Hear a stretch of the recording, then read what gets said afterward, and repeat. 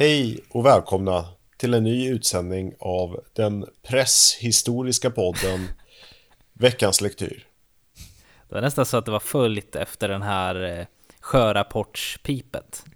Ja, jag försökte lägga mig an med en liten radioröst. Ja. Det kanske hördes. Nej, den var läcker. Vi får köra ett helt avsnitt så någon gång. Ja. Så vi får kommentarer. Men nu ska jag byta där du säger. Till min vanliga. Ja, det kan jag göra. August Järner på plats i Farsta strand. Jajamän. Läget? Det är bra. Jag jobbade hemma idag så att jag är lite piggare än vanligt. Man kan ju sova en timme längre, va? Härligt. Så det är skönt. Då har du inget att skylla på. Jo, det är bra på mig. På mig? Det är bra med mig. I klassiska fondtapetrummet som vi pratade om senast. På tal om det visuella, du sitter i någon sorts kockförkläde, Alex Ljungqvist. Ja, direkt från pizzeria Navona.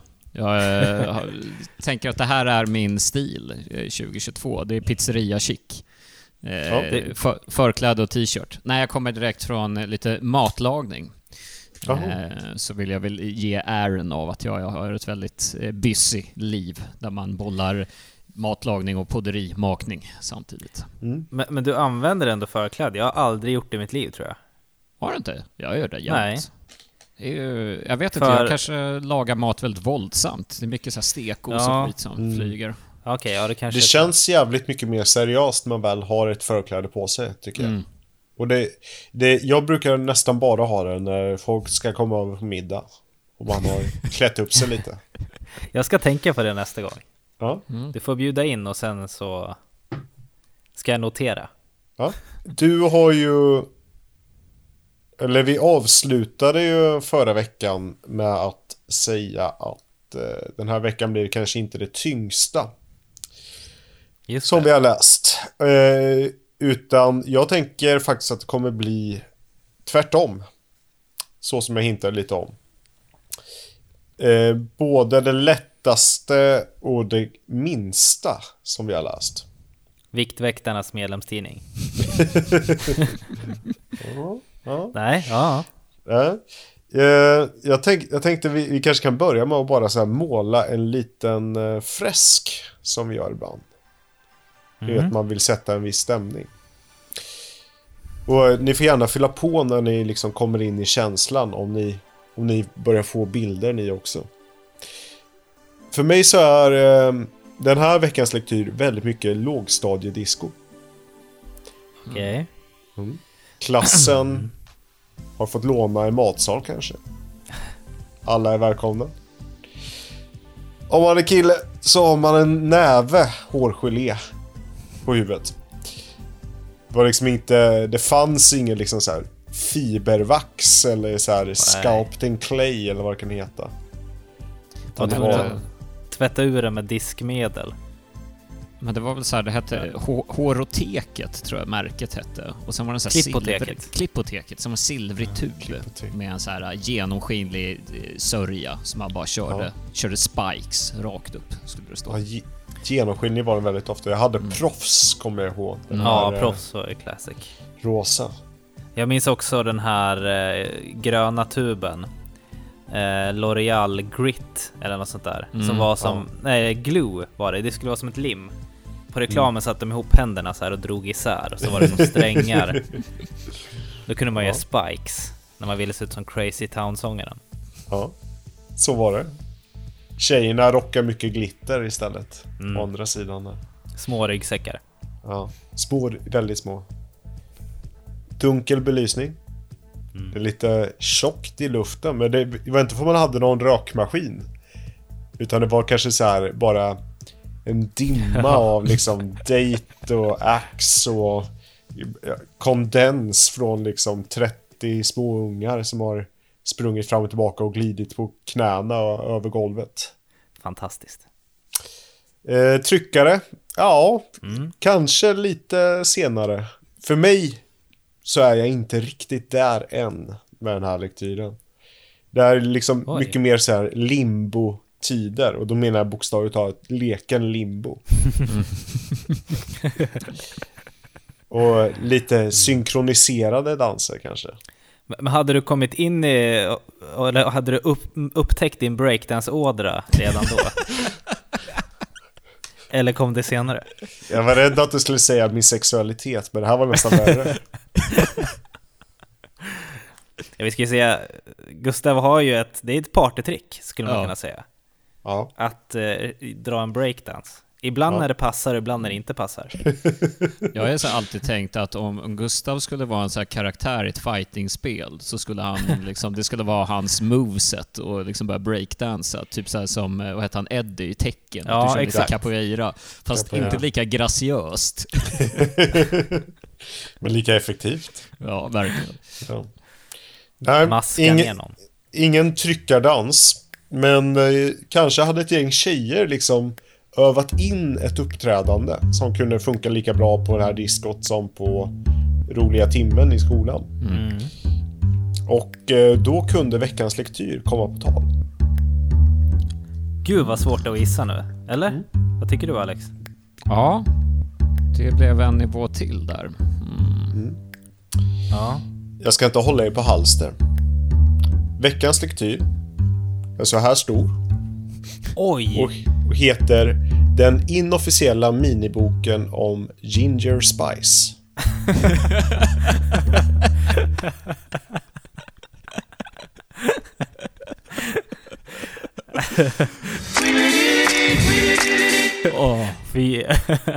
Jag minns det jag sett. Alltså den är ju, det är väl som, ja, alltså det är en halvdassbok typ. Jag vet inte hur man ska förklara. Den måste vi få väldigt, väldigt små händer. Den är knappt större än en tensisask, ska jag säga. Ja. Och det är ju för att man ska kunna ha med sig den lite överallt när man vill läsa om just Ginger Spice. Om man får lite feeling så här, man står på flygplatsen och ska packa en väska, får inte plats med så mycket, men jag får plats med min inofficiella bok om Ginger Spice. Ja. Är Ginger Spice den enda, alltså Spice Girls smeknamnet som faktiskt är en krydda på sätt och vis? Ja, men jag tänker att liksom så här... Ja, det är det ju. Men jag har aldrig tänkt på det här. Jag har aldrig tänkt på att det faktiskt är en krydda. Nej, men det är ju liksom blir en ordvits på henne på något vis. Ja. Ska vi höra vilka ni kan? Jag har gjort min gedigna research i veckan, så jag kan alla. Okej. Men... Ja, men ska vi köra då lite tandem här? Ping-pong som i Almodalla. Ja. Jag säger Sporty Spice. Jag säger Scary Spice. Och jag säger Baby Spice. Och då är det Porsche. Precis. Och sen ni kunde ju allihopa. Titta. Ja, vi kunde i alla fall 2 var. Alex kunde 3 i och för sig. Sporty Spice, Mel C. Scary Spice, Mel B. Baby Spice, Emma Bunton. Ginger Spice då är Jerry Halliwell. Och Porsche är ju Victoria Adams som hon hette då. Men om de skulle vara kryddor, vad skulle de vara för kryddor? Det känns som Baby Spice känns väldigt vanilj. Vanilla Spice, ja absolut. Vanilla Spice. Är det racist att säga att Mel B skulle vara Cayenne Spice? Lite. Men det var också... Det är svårt att liksom inte hamna där då. Det är också lite subtil... Jag tycker det är lite subtil rasism att säga att hon var Scary Spice. Det är det ju också, ja. Absolut. Men så fattar inte egentligen grejen med varför... Vad var hennes grej med att hon var scary? Var det att hon var läskig? Eller? Hon poserade ju på ett läskigt sätt på alla bilder. Så där liksom krökte fingrarna som de skulle se ut som klor och skrek rakt ut, så det ut som. Alltså man har ju glömt bort jävla mycket low effort det har varit kring de här kill- och tjejbanden liksom. Ja. Och det är ju klart att det hade större impact då i och med att de var först på tjejsidan i alla fall. Det fanns väl Take That typ på killsidan. Ja, men Ginger Spice då. Alltså den är så liten, det går inte att sluta. Fruktansvärt liten. Ja. Och det handlar då alltså om Jerry Halliwell, eller Geraldine Halliwell som heter då. Eller Jerry Horner som hon faktiskt heter nu. Just det. Hon är gift med Christian Horner som är stallchef för Red Bull i F1 faktiskt. Också manager för Spice Girls nu också, lite på deltid. Jaha. Ja, det står ju tydligt här på framsidan att det är den inofficiella videoboken. Och det blir också väldigt tydligt i första uppslaget här, där det också där det brukar stå lite fakta om boken, man är tryckt och sådär. Det här är ju en översättning av en engelsk inofficiell minibok om henne då. Vi kan jämföra sen, för jag har faktiskt den officiella miniboken av Jerry. Jag kan hämta den sen, kan vi jämföra. Mycket bra, mycket bra. Ja. Då har vi 2 källor också till allting. Neither the members of the Spice Girls nor any of their representatives had any involvement with this book. Det är mina roligaste disclaimers när det är så här. Allt det här behöver inte vara sant. Eller så. Alltså ingen... Ja. Ni noterar ju att den är liten. Textmängden är ju inte jättelång, utan det är, varje uppslag är en bild på en sån här stockbild på Jerry Halliwell och sen antingen ett citat eller en liten så här cool fakta om henne. Till exempel här då första, då är det en bild på henne, så står det namn Jerry Estelle Halliwell, född 6 augusti 1972. Speciella kännetecken: 2 tatueringar på ryggen, en puma och en stjärna. Längd 155 centimeter. Va? Längre så trodde jag hon var. Jag vet inte varför, men... Det har kanske att göra med att hon är en personlighet. Och också kanske det är att om man handplockar en grupp popstjärnor så på 90-talet så tror man ju inte mer om så här brittiska musikmanagers än att de plockar kanske lite längre tjejer. Ja, men precis. Det är ett skönhetsideal. Men hon har ju också mycket power i sig. Verkligen. Jag vet inte mycket. Jag har ju den senaste veckan sett den här Spice Girls dokumentärserien som ligger på SVT Play. Jag vet inte om ni har hunnit se den. Jo, jag har sett hela faktiskt. Har du gjort det? Det var ett tag sedan nu, men... Hur skulle du beskriva Jerry av de här Spice Girlsen? Nej, men hon är ju den... Alltså i alla fall den... Alltså hon är ju alltså tjejen med åsikterna och lite av ledaren, kan man väl säga. På sätt och vis. Också Mel B lite, men alltså just det här att hon är ju liksom... inte aktivisten, men hon är ju den som liksom står upp för dem, typ. Lite så är det ju. Hon har ju skinn på näsan. Ja, men precis. Som tusan. Och får ju lite credit för att faktiskt ha populariserat det här begreppet girl power. Just det. Som kom från den här Riot Girl punkrörelsen. Men det. Som Spice Girls började använda väldigt brett. Vissa tycker att de liksom kommersialiserade alldeles mycket när de liksom sålde massa t-shirts med girl power. Men de var ju på sätt och vis verkligen stora förebilder för en hel generation egentligen. Och hon var ju den lysande stjärnan. Vi kommer säkert komma till lite så här olika nedslag i Spice Girls-karriären. Jag tänker att vi också bara kan ta det lite sida för sida i den här lilla boken. Men du kanske sa det, men när var den ifrån? Den här är då från när de var på sin peak 97. Ja. Så om man säger första singeln Wannabe kommer ju 96, kanske till och med sent 96. 97 kom den här boken. 98 redan så lämnar ju Jerry Halliwell Spice Girls. Och sen fanns den gruppen som bara 4 tjejer i 2 år till. Men med liksom mindre framgångar då.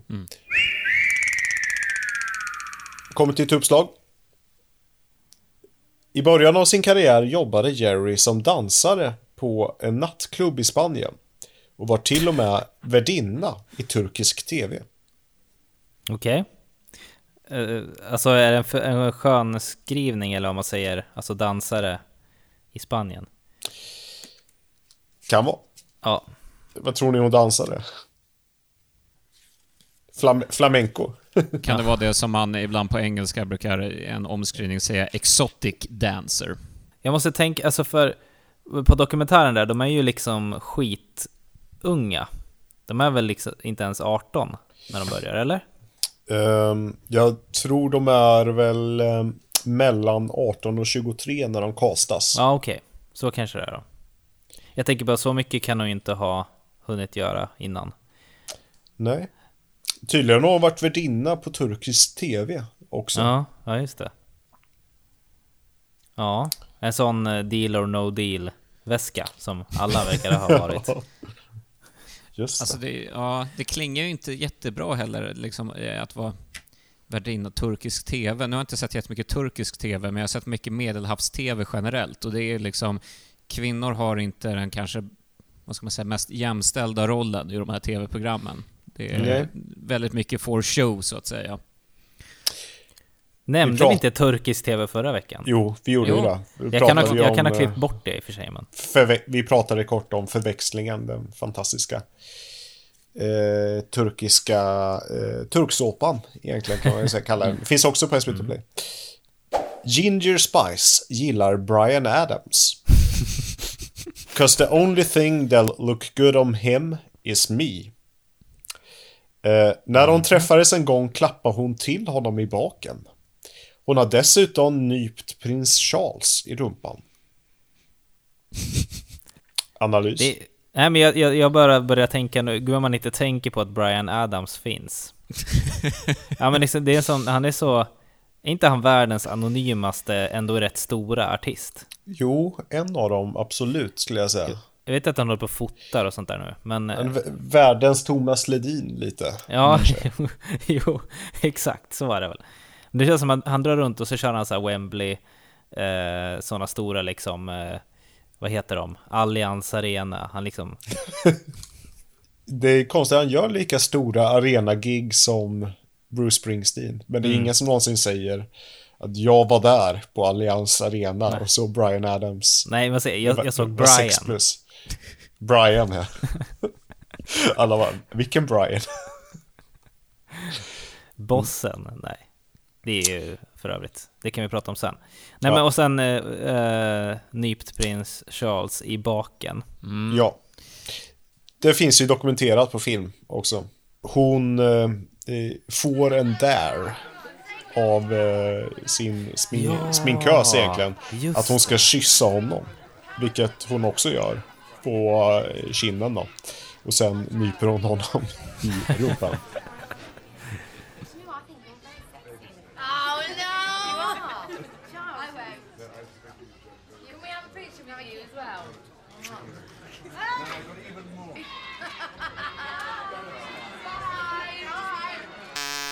Hade Liam Gallagher gjort det? Kanske. 1997 tror jag kanske han hade gjort det. Jo, det hade han definitivt gjort. Om man kan fimpa Mick Jagger i håret så. Ja, precis. När Jerry och Mel B var på semester på Sri Lanka satte de handbojor på en nattklubbsägare för att hindra honom från att stänga vid midnatt. Okej. Ja, de kanske hade med sig ett par fall det skulle... Ja. Men jag menar, det är ju var andra som kan stänga klubben. Det är det. Ja, men det är inte många ställen man har varit på där ägaren har stängt. Nej. Det känns som lite så här irländsk barromantik. Alltså. Y'all gotta go out. Jag är ägaren. Nu ska ni ut. En salig blandning här mellan sådana så här bara korta kontextlösa anekdoter Och sen kommer man in på mer så här kontextlösa personlighetsdrag. Jerry är riktigt mjuk innerst inne och gråter när hon ser sorgliga filmer.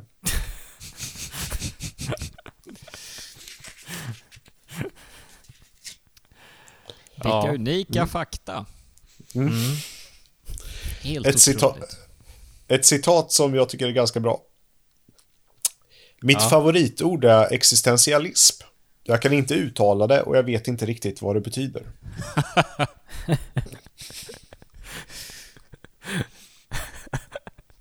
Det är ändå gravstil. Jo, absolut. Det är ju nästan profound. Ja, det är precis, fast det är inte med meningen. Vad handlar ordet existentialism om egentligen?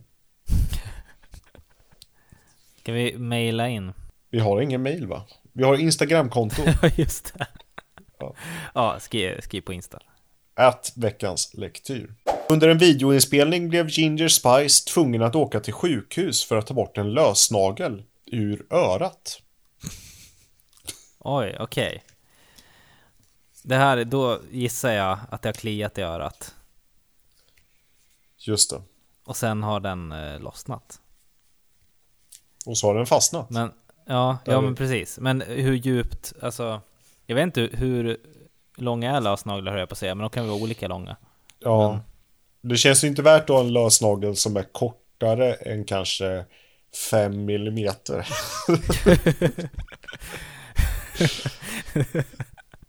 Vilka jävla roliga spekulationer. Det känns ju, men också så här, hon var 1,55. Det känns som hon har ganska smala. Ska du då kan du räkna ut skalan på lösnageln om du vet att hon är 1,55. Nej, jag tänker att då måste hon kanske ha ganska smala fingrar också, eventuellt. Det behöver inte stämma. Och då smala naglar, så det kanske går in i liksom en hörselgång, ett sån ringfinger liksom. Just det. Sen skulle hon skopa ut och sen brast det. Ja. Så kanske hon grät, för hon är mjuk innerst inne. Innerst inne är hon ju mjuk. Precis. Det kanske var det hon skulle känna med nageln. Känna liksom innerst inne. För att se om hon var mjuk eller hård. Det finns dock indikationer på att hon kanske inte grät. Okay. För Jerry berättar att hon inte fällde en enda tår när hon lät tatuera sig. Eftersom tjejer är tuffare än killar. Ja. Men hon tatuerade sig också ytterst ute. Så att... Just det var inte innerst inne. Hon blev berörd. Nej. Hon tatuerade ingenting som betydde någonting kanske, eller? Nej, just en puma och en stjärna, eller vad var det? Är det liksom samma tatuering, eller är de på olika... Står det? Nej, det står inte. Det framgår inte av den inofficiella miniboken just. Det. Hur stor kan puman vara då, om hon är 1,55? Och vi snackar ju typ alltså 15-16 centimeter ungefär. Ja. Skala 1 till 10. 1 till 10, ja. Vad kul det skulle vara om hon hade en 3/4 puma tatuerad. Och det är liksom inte hela, den är bara kroppad för att det ska fick plats. Så det är så här, en bak, det är så här, utan ben. Eller att den är liksom så puma-huvudet är på huvudet och sen varje ben är ut på armarna och på ben, alltså så. Just det. Så en puma kanske är typ 1,55 om det står på bakbenen. Är inte det en karaktär i Tekken också? Han som har en puma. Jo, på huvudet. Nej, en varghuvud, va? Har han. Nej, jagar är det väl? Han är väl en människa med jagarhuvud. Så kan det vara, ja. Typ heter King och jagar, eller något sånt, tror jag. King, precis. Är det jagar och puma som är samma djur egentligen, fast puma heter de när de är svarta? Jag tror jag skulle säga, var det jagar och puma som var bröder? Jaguar startade en bil och Puma gjorde sportskor. Nej, men visst är det att svarta jaguarer kallas pumor, eller är jag helt ute och cyklar nu? Det är ju 2 som är samma sak. Vi kollar upp det här nu.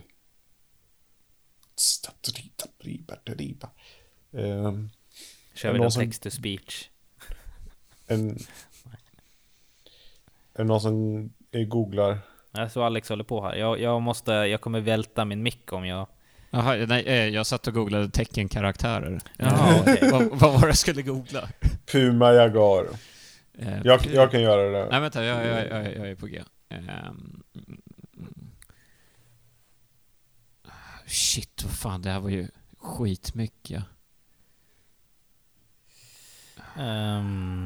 Nu ska vi se. Panter och Puma verkar det vara. Så är det, Panter och Puma, ja. Jerrys drömkille ska vara kul och cool. Varav kanske inget av dem Christian Horner är, va? Eller han är cool kan man väl säga att han kanske är ändå, men han verkar inte vara så kul. Fast i och för sig, jag har bara sett honom i seriösa sammanhang. Ja. Han kanske är riktigt, riktigt rolig. Ja, det kanske han är, ja. Frågan om han är lika rolig som Bryan Adams. Det är ju frågan, ja. Eller Prince Charles. Jerry älskar att klä ut sig. En gång kom hon till jobbet till nattlinne. Ja, utklädd till... Jag är utklädd till mig själv på natten. Eller? Tycker ni att det är att klä ut sig och liksom så här? Om jag går... Jag är utklädd till Sivrud i Att stjäla en tjuv. Ser ni inte det? Att stjäla en tjuv? Ja, men den filmen. Jag tror att hon går i nattlinne där. Jag tror aldrig jag sett ett nattlinne utanför den filmen. Har jag det? Kanske. Grevinnan och betjänten känns det som hon har nattlinne i också. Ja, det känns väldigt nattlinnigt. Den har man ju i och för sig inte sett. Nej. Ginger Spice säger att hon är den i gruppen som vill bestämma. Och det har vi ju sedan tidigare pratat om. Men det här kan ju ta sig uttryck, för på nästa uppslag står det då: Jerry fick sin bror att gråta genom att slänga en sten på honom. Den träffade nära ögat och gjorde att han fick näsblod. Ja. Lät som det träffade närmare näsan, va? Ja, det känns så. Men det står det nära ögat. Nära ögat, ja, det är ju nära ögat. Näsan. Det var nära ögat. Nej, men, ja, och den träffade den honom innerst inne i frågan. Nej, vi ska inte älta det där. Nej, men ja, alltså i vuxen ålder. Nej. Framgår inte heller av historien då. Det är ju lite bite-size learnings man får här om Jerry Halliwell. Det är man vill ju vara med liksom, se när de gör urval. Har de liksom suttit alltså hur är det, de har liksom haft massa fakta på vilka tar vi med liksom, vad kan bli snackisar typ. Vad kan inspirera ett barn som är 8 år och läsa den här boken? Vilka är det som har gjort den förresten? Det står ju att det är first published in the UK in 1997 by Boxtree, an imprint of Macmillan Publishers Limited. För jag tänker om det kan vara något sånt som följde med, typ Okej eller Frida eller någonting. Inplastad så. Men ja. Det är nog inte så att någonstans har någon suttit och gjort den där ju. Layoutat den. Omslagslayout. Åsa Enmark står det. Det är svenska omslaget såklart. Idén kommer från någon som heter Claire Halton. Så lite credit till henne helt enkelt. Vilken idé. Vem hade ni velat se en sån här minibok om för övrigt? Alltså i Spice Girls eller generellt så bara? Generellt tänker jag. Karl Marx. Ja, men exakt. Någon som är rätt komplicerad. Eller någon som är så rätt ointressant. Så P. Johansson. Det har varit rätt kul. Tone Bäckestad. Henne vet man inget om. Ja. Hon är från Norge. Det står det på första sidan. Ja. Ja, det kommer ju göra det. Och sen står det att hon är mjuk innerst inne. Ja, just det. Och sen att hon nästan dödade sin brorsa. Men det är också så här, det måste vara någon det finns stockbilder på. Ja. Stefan Ingves. Mm. Många... Vi får trycka ner Stefan. Det har varit väldigt kul också. Lite om bilkörning här då. Förr hade Jerry en Fiat Uno som hon lyckades krocka med 7 gånger på 6 månader. Starkt. Oj jävlar. Ja, fast de var ju kort. Nej, jag ska.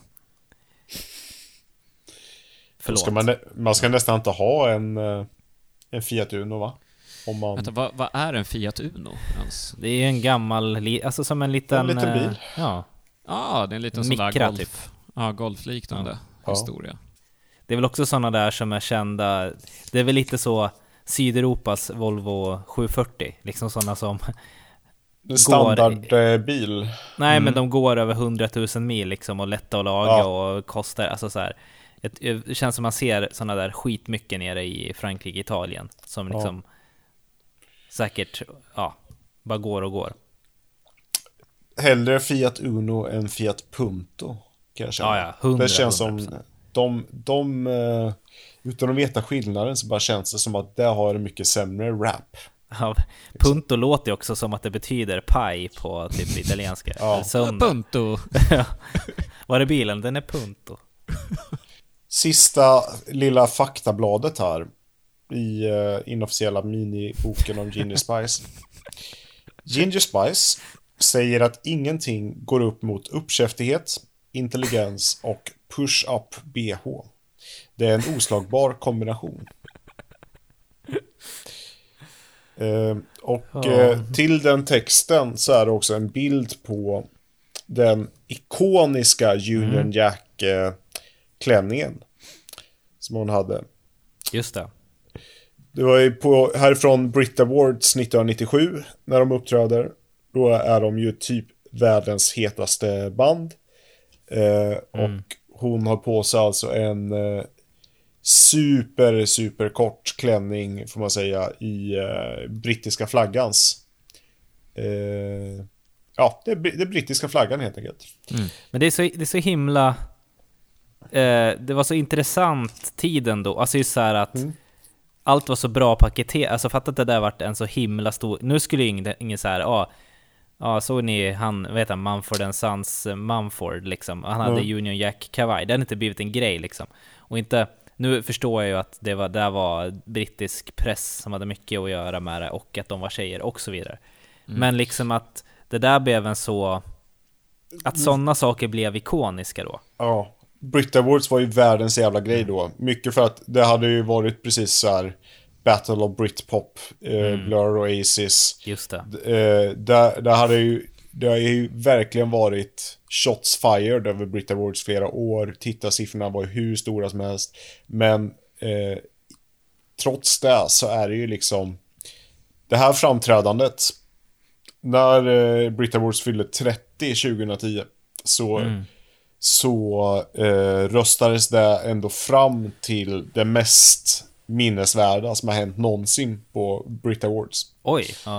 Och när de väl sålde den här klänningen på auktion så fick de in över 500 000 kronor då. Jävlar. Dessutom. Ja, alltså, men jag tänker det senaste som ändå hade något sånt genomslag som en liknande, det är väl Lady Gagas köttklänning. Eller vad säger du, Alex, i förklädet? Nej, men jag så här sitter och tänker generellt på så här galor och liksom så här händelser på prisutdelningar och galor. Det känns inte som att det är en sån grej längre. Visst, alltså Lady Gaga köttklänning och Kanye West liksom, det ända sedan dess så har det där mattats ut lite. Alltså Brit Awards speciellt, det kändes ju som på 90-talet hände det någonting varje Brit Awards. Det finns ju också den här väldigt kända med KLF, den här extremt konstiga synt-popduon som de ska uppträda, de har fått chansen då att öppna Brit Awards och de är ganska stora men de gör så här antimusik, de gör så här alltså arena house fast de är jätteabsurda. Och det de gör då är att de väljer att spela sin största hit fast de har bjudit in ett krustpunkband som spelar en cover på det så det låter för jävligt. Och så kommer sångaren i det här då, duon ut med maskingevär och skjuter blanka skott mot publiken och sen så skriker "The KLF has left the music entertainment business". Och sen så la de ner efter det. Och det öppnade man ett Brit Awards med. Och det är så härligt att se så här panoreringen på publiken bara som sitter helt i chock. Bara, vad fan hände nu? Sånt där hände ju liksom varje år på Brit Awards på 90-talet. Ja, men även här... lite på Grammis. Alltså jag tänker Popsicle-grejen och sen Teddy Bearsen var aspackade och Patrik Arve var han bad moderaterna då till helvete, eller vad var det? Ja, just det. Och det var ju liksom lite sådana snackisar också som man ändå... Feven vinner årets artist. Ja, det har ju jag tänkte säga Alexandra Dahlströms tal, det var ju Guldbaggen. Ja, just det, Guldbaggen, ja. Just det. Ja, men verkligen, galor överlag var ju... Det var liksom, en större grej liksom, när lägerelds-tv var en större grej såklart. Men kan det också vara det här att det har blivit lite för uppstyrt nu? Det känns som att inget för oförutsägbart kan hända. Allt är liksom, det är minutschema och det är Henrik von Zweigbergk som springer runt och det är liksom, allt är perfekt liksom. Det är inte så rock'n'roll längre. Nej, det är inte så rock'n'roll längre och de bästa ska ändå jobba med Mello. Typ, de har inte tid att jobba med Idrottsgalan i januari när Mello börjar i februari. Nej. Tänker jag också. Nej, men jag tror skulle det finnas en sån musik- och film-tv-gala, alltså en så bred, den kan heta Underhållningsgalan, inte vet jag. Bra. Och sen går man in för att det ska vara lite löst i kanterna, öppen sluttid och så här feststämning. Och lite, jag vet inte, då kanske, men jag tror också att man behöver inte dela ut priser, det kan bara vara så här. Jag vet inte. Jo, det måste man ju för att få upp folk på scen. Men men är det inte det här som är Bingolottos uppesittarkväll? Jo, men att det var en ganska kort bok här, så tänkte jag bara som en liten extra nugget prata om en grej som händer också det här är 1997 också. Det var ju en enorm industri kring Spice Girls. 97 hade de 300 miljoner pund tror jag i liksom alla sponsoravtal och all totalförsäljning. Så mycket pengar liksom genererade själva Pepsi. Varumärket. Pepsi bland andra. Och en sak som faktiskt inte tas upp i den här SVT-dokumentären, men som jag känner att jag måste upplysa människor om, är ju filmen Spice World. Jag har ju försökt leta efter den här filmen. Har tyvärr inte hittat någonstans där jag kan streama den. Men jag har hört att den är liksom så episkt dålig, så fruktansvärt dålig, att jag var tvungen att läsa på lite om den här filmen. Okej. Ja. Så jag tänkte att jag kanske bara kan berätta lite kort vad den handlar om som en avslutning på det här programmet. Det var kul, jag trodde du att det var på väg till en annan sak som hände 97, att det skulle till när Diana dog. Ja, just det. Men och då slog det mig också, du ska strax få berätta om filmen, men det här när hon nöp Prince Charles det måste ha varit innan Diana dog, va? Annars är det extremt modigt. Det måste det ha varit. Ja, det måste ha varit. Bra. Faktum är att Diana faktiskt är nämnd i den här filmen som ett skämt. Men de fick klippa bort det. I och med att hon dog då alltså. Den skrevs ju medan hon fortfarande levde. Men det här ger ju också liksom en fingervisning om hur enormt snabbt det gick från första singeln 1996. 1997 då ska de göra liksom en stor film. Och det är som ska gå upp över hela världen och som i slutändan liksom spelar in många miljoner dollar worldwide. Jag tror jag läste att det var 70 miljoner dollar eller någonting. Jävlar, ja. Och det är inte så att liksom brittiska kändisar inte tror på den här liksom hypen heller. För i filmen så är, jag kan bara läsa lite här. Meatloaf är med. Elton John är med. Ja. Stephen Fry är med. Hugh Laurie är med. Elvis Costello är med. Jonathan Ross är med. Roger Moore är med.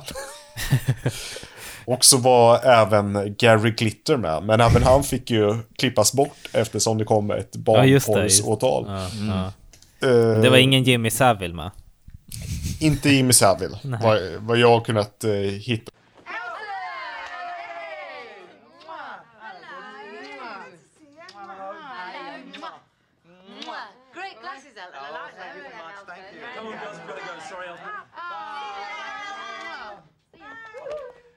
Men plotten är då att Spice Girls spelar sig själva och de är världens mest framgångsrika grupp. De övar inför sitt första framträdande i Royal Albert Hall. Men det är ju mycket med det mänskliga liksom när man ska vara en supergrupp.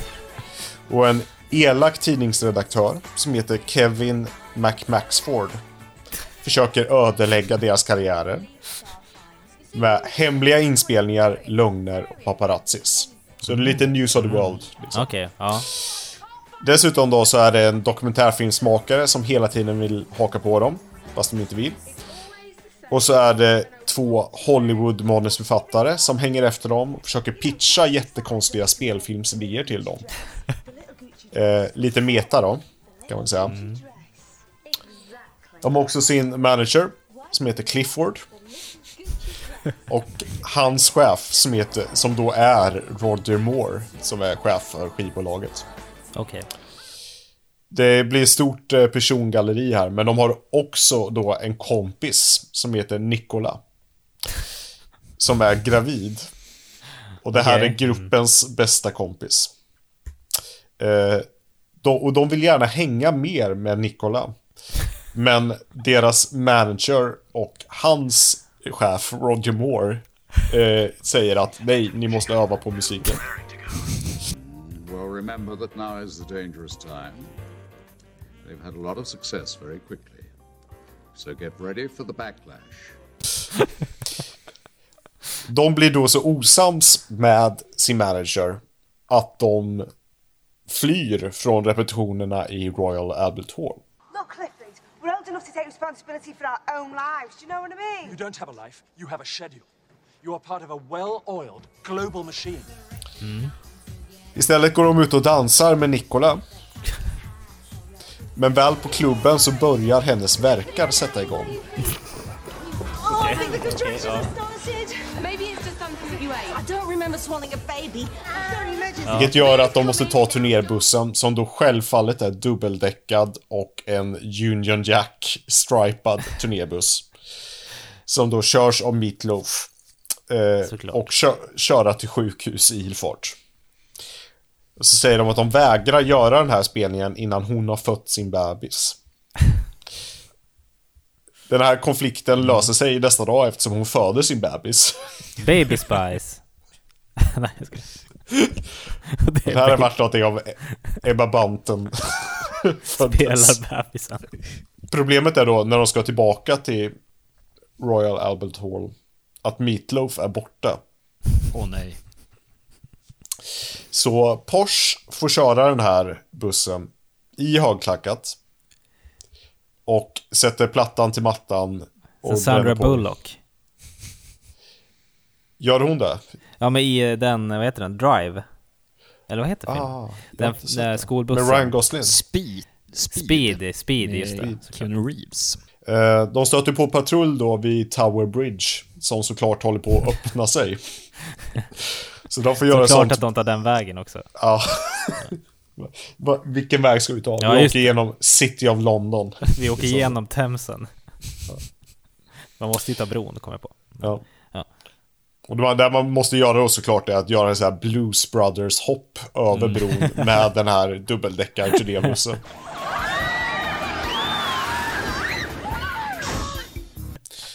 Och en nyförlöst Ja, jag vet inte om hon är med i bussen då. Nej, okej, nej. Hon kanske är kvar på sjukhus lite tag. Hon ska ju trots allt inte vara med i showen. Utan det är bara en jättedum ursäkt för en konflikt egentligen. Att de var kompis med Gilly.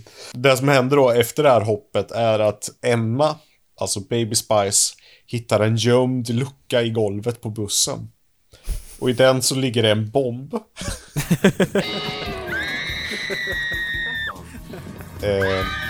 Men hon stänger den luckan igen. Sen kommer de fram då till Albert Hall. Okej, ja. Blir stoppade av en polis precis på trappan. Och han vill bötfälla dem för, citat då, dangerous driving, criminal damage, flying a bus with no license and frightening the pigeons. Baby Spice flörtar med honom och de får gå in.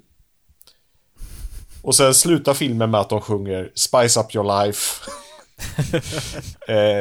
framför publiken. Och i sluttexterna så sprängs bussen.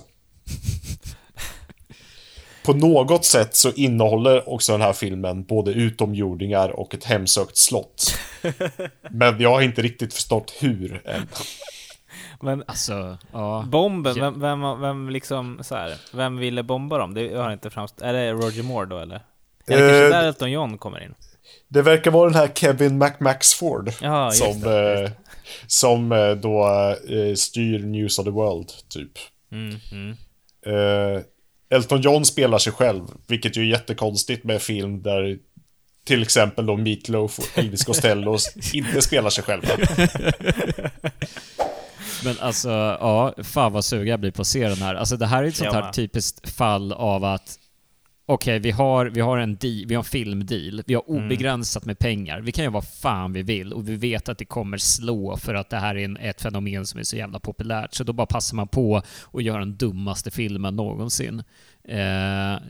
Fantastiskt. Liksom. Vi borde twitcha det här. Ja. Det är ju en sämre Space Jam egentligen, låter det som. Spice Jam. Att de inte kom på det. Ja,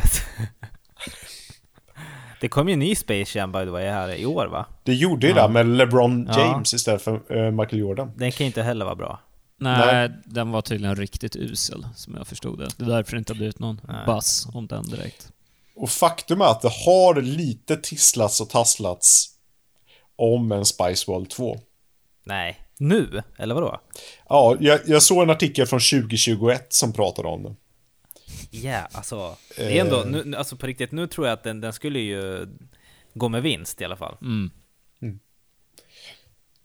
Alla tjejer, alltså de har ju kört återföreningar och sådär ett par gånger.